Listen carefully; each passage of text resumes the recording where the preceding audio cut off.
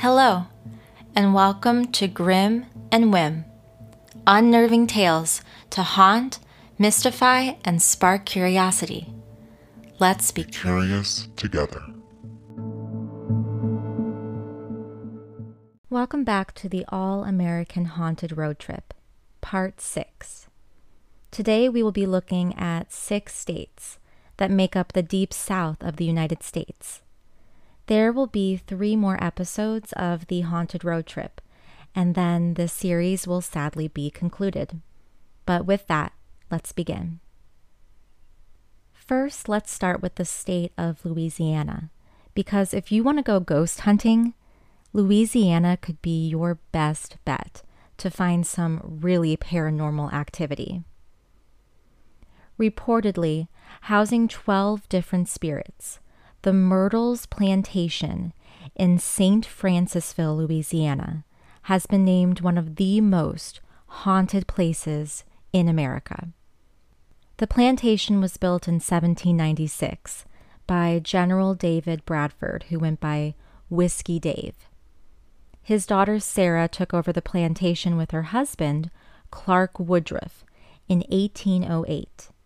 Today, the plantation serves as a bed and breakfast, with a reputation for both great service and lots of paranormal activity. The most famous spirit on the plantation is named Chloe, a servant in the Woodruff household who was lynched for poisoning the children in her care with a cake that she made. Photographs taken in 1992 showed the ghostly figure of the servant girl, Chloe, standing between the buildings. Guests and staff have also claimed to have seen the 2 children that she murdered wandering around on the property. Another spirit you might see on the plantation is William Winter, who was a lawyer who was murdered on the property. Visitors and employees claim that you can still hear his dying footsteps dragging up the stairs where his body was found. Our next stop is Eureka Springs, Arkansas, and it has a hotel that has actually been featured on Sci-Fi's Ghost Hunters, Paranormal Witness, and the Travel Channel's Ghost Adventures. The hotel in question is named the Crescent Hotel, and it has both a very tragic and also very interesting history. The Crescent Hotel was built in 1886 near Natural Hot Springs as a luxury health retreat. The lore says that an Irish carpenter fell to his death from room 218 during construction. It is said that his ghost still haunts room 218 to this day. Later, the building became a women's college, where a young woman fell or could have possibly been pushed to her death from a top-story window. Then in 1937, a doctor, who is really a quack, named Norman Baker, bought the Crescent and turned it into a hospital. Baker claimed that he could cure cancer, but in reality, the man had no legitimate medical training, and many patients died under his care. His treatments were often barbaric and very painful, such as drilling holes in patients' skulls, performing basement surgeries, and other medical methods that were not backed by the medical community and were illegal to perform. I don't even think that there was a record of any kind of nursing staff or anybody who was, in the room with him doing these surgeries. So left to his own devices, I can't even imagine the horrific experiences his patients faced, if they even survived and lived to tell the tale. From the sound of it, it seemed more like Baker was just a mad scientist experimenting on patients than an actual doctor caring for their well-being. Recently, archaeologists excavated Baker's medical tools, and to say that they were barbaric is an understatement. The hotel is now said to be haunted by Baker's former patients, and the staff and guests have reported terrifying happenings, including hands coming out of bathroom mirrors, cries of pain, the sounds of gurneys rattling down the hallways, and then doors slamming shut on their own. The staff have even seen pots and pans flying around the kitchen, sort of like a scene from the first Paranormal Activity movie. And spirits or apparitions are frequently spotted in Victorian-style clothing in the dining room of the hotel. Our next stop is a very, very creepy bridge in the state of Mississippi. It's called Stuckey's Bridge, and it's located about 12 miles southwest of Meridian. And this bridge is quite the sight. It seriously looks like it was just pulled from a horror movie. And I could imagine filmmakers or directors wanting to use this bridge as a site to do some filming for a horror movie, because it really looks the part. It's very creepy, and it crosses the Chunky River. And according to the local lore, Old Man Stuckey, who is the namesake for Stuckey's Bridge, of course, this man was a member of the infamous Dalton Gang. And this gang, what they would do is they would lure travelers to a nearby inn. And basically, the guests, they just thought that this was, a regular, just plain old inn. But basically, the gang had this setup where they would be able to very easily rob, murder, and bury their victims in shallow riverside graves. And the bridge is actually where Stuckey was caught. I don't know if the rest of the gang members were caught, but Stuckey, Old Man Stuckey, he was definitely caught. And the authorities, when they caught him, they actually lynched him and hung his body from the bridge. And so, reportedly, by the locals, Old Man Stuckey haunts this bridge. And the bridge was actually featured on the Travel Channel's Most Terrifying Places in America in 2018. According to the rumors, Old Man Stuckey haunts the bridge, and you can oftentimes see visions of his lifeless corpse hanging from the bridge. You might also hear loud splashes from the water, but like nothing actually falls into the water.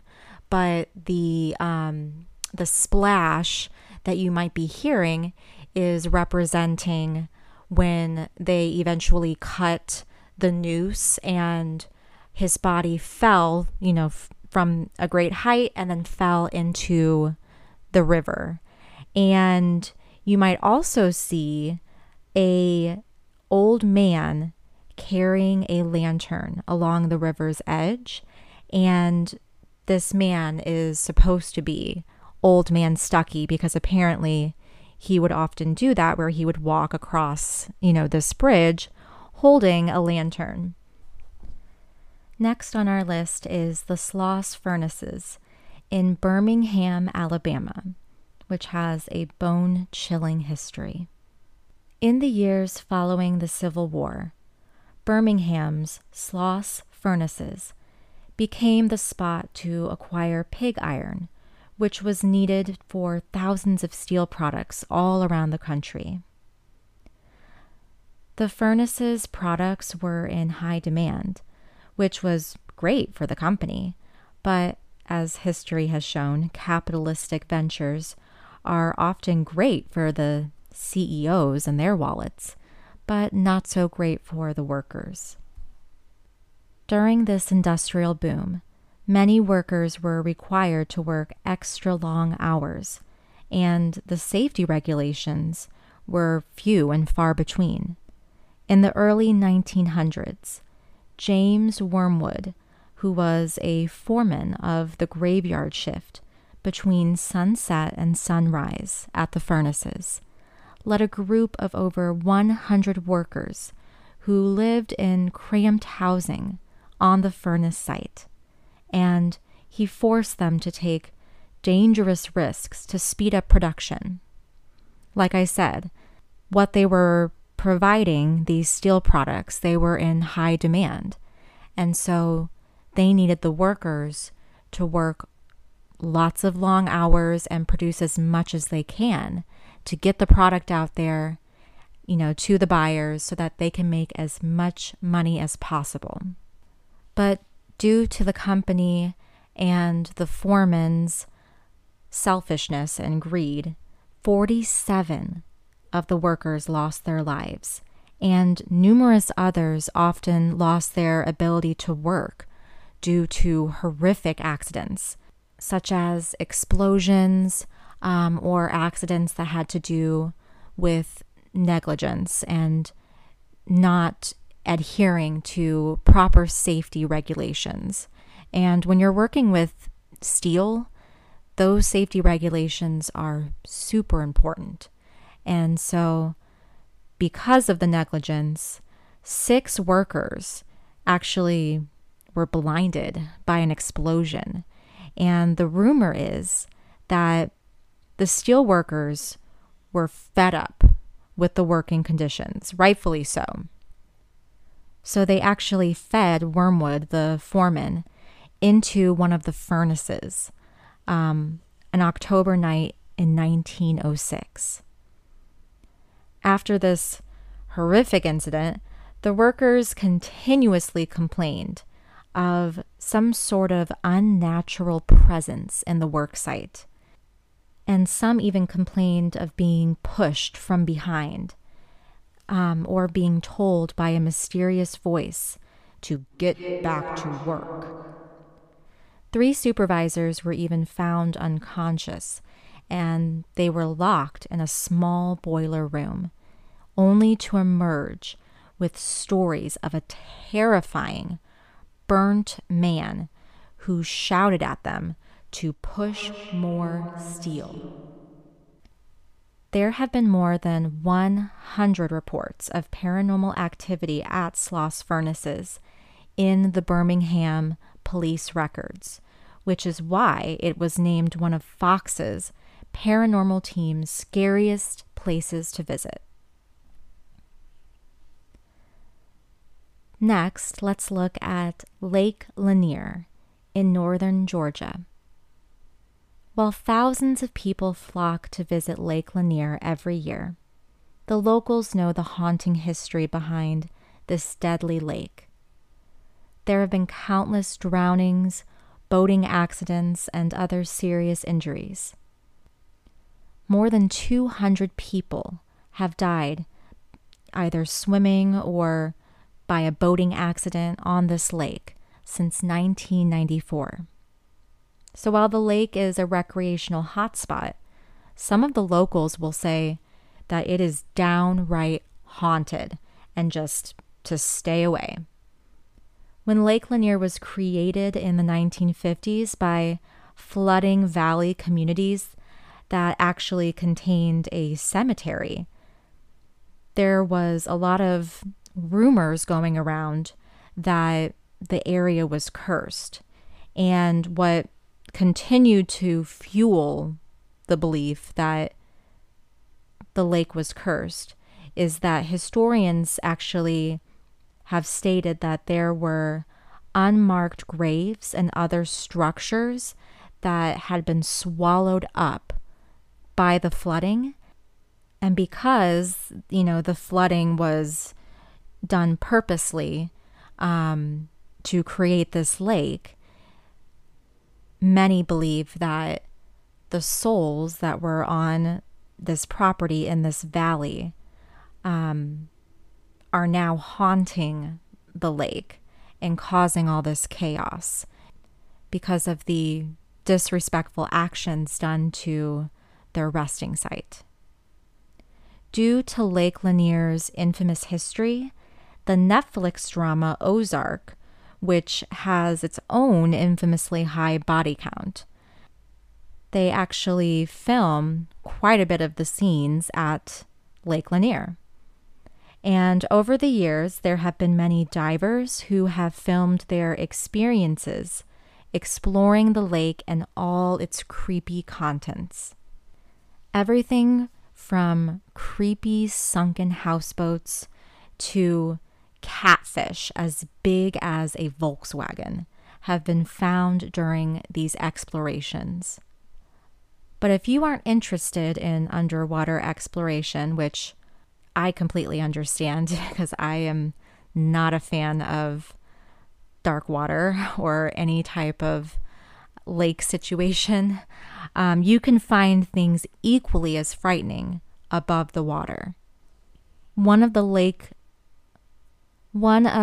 Lanier's most popular urban legends involves a car wreck where a Ford sedan carrying two women careened off a bridge in April 1958, and the car tumbled into the lake. And some say the ghost of one of the women, dubbed the Lady of the Lake, wanders the bridge at night in a blue dress, appearing lost and restless. So if you are interested in a very eerie place to visit, or if you're a fan of Ozark, which I need to get into that show, I've heard it is absolutely amazing. I plan on watching it. I know the cast is fantastic. And the storytelling is apparently amazing. But if you're interested in seeing, some of the places that they filmed, Lake Lanier might be a great place to visit if you're a fan of the show, or if you're also just a fan of creepy, haunted places. Finally, our last stop is the state of Tennessee, home to one of my personal favorite urban legends, the Bell Witch. I really should do an entire episode on the Bell Witch, but to summarize, Kate Batts is allegedly the witch who haunted John Bell and his family, especially their daughter, Betsy Bell. Kate believed that the Bell family had cheated her out of a land deal, and so when she later died, these strange occurrences began, like sounds of rats gnawing on the Bell family's bedposts, and strange knocking sounds, the sounds of chains being dragged throughout the house, as well as stones being found on their wooden floors just completely out of nowhere, and the sounds of someone being gagged and, that choking sound, as well as strange looking animals just lurking around on the property. The Bell family was absolutely terrorized, and the town began to think that perhaps Kate Batts had cursed the family, and they theorized that because she was so angry at the family, that perhaps she had made some kind of deal with the devil to be able to terrorize them even after death. According to the locals, Kate Batts currently haunts the Bell Witch Cave, which is actually open for tours, and I would love to visit one day. One, because I do find caves to be incredibly interesting. I do want to do an episode one day about different cave stories, because there's a lot of interesting stories. Even in my hometown, there was a really interesting, very sad and tragic story about people who actually drowned while spelunking in a cave. I don't believe that they were there legally. They did it illegally and they were trespassing and it rained. And unfortunately, the people that were down there got stuck and they weren't able to escape and they eventually drowned.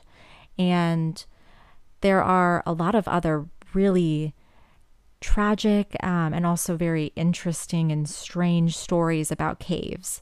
So the Bell Witch Cave is definitely a place I want to visit one day and I would love to tour. And you can actually also go visit John Bell's farmhouse where the paranormal activities occurred and where the Bell family had all these strange, occurrences happening to them. And according to the local, the legends and the rumors that, go around this town, the Bell family, they were reporting seeing these things, but there were also like neighbors and other people who also witnessed some of this strange activity happening at the house. And so there was quite a bit of witnesses. And yeah, you can actually visit John Bell's home. And who knows, you might end up having your own paranormal or just strange experience while you're there.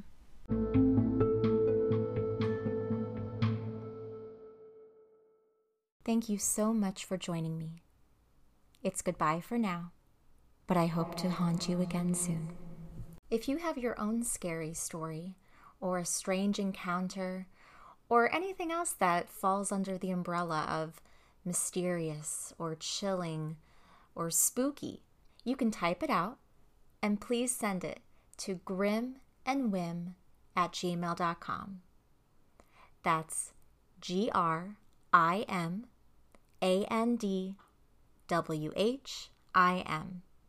@gmail.com.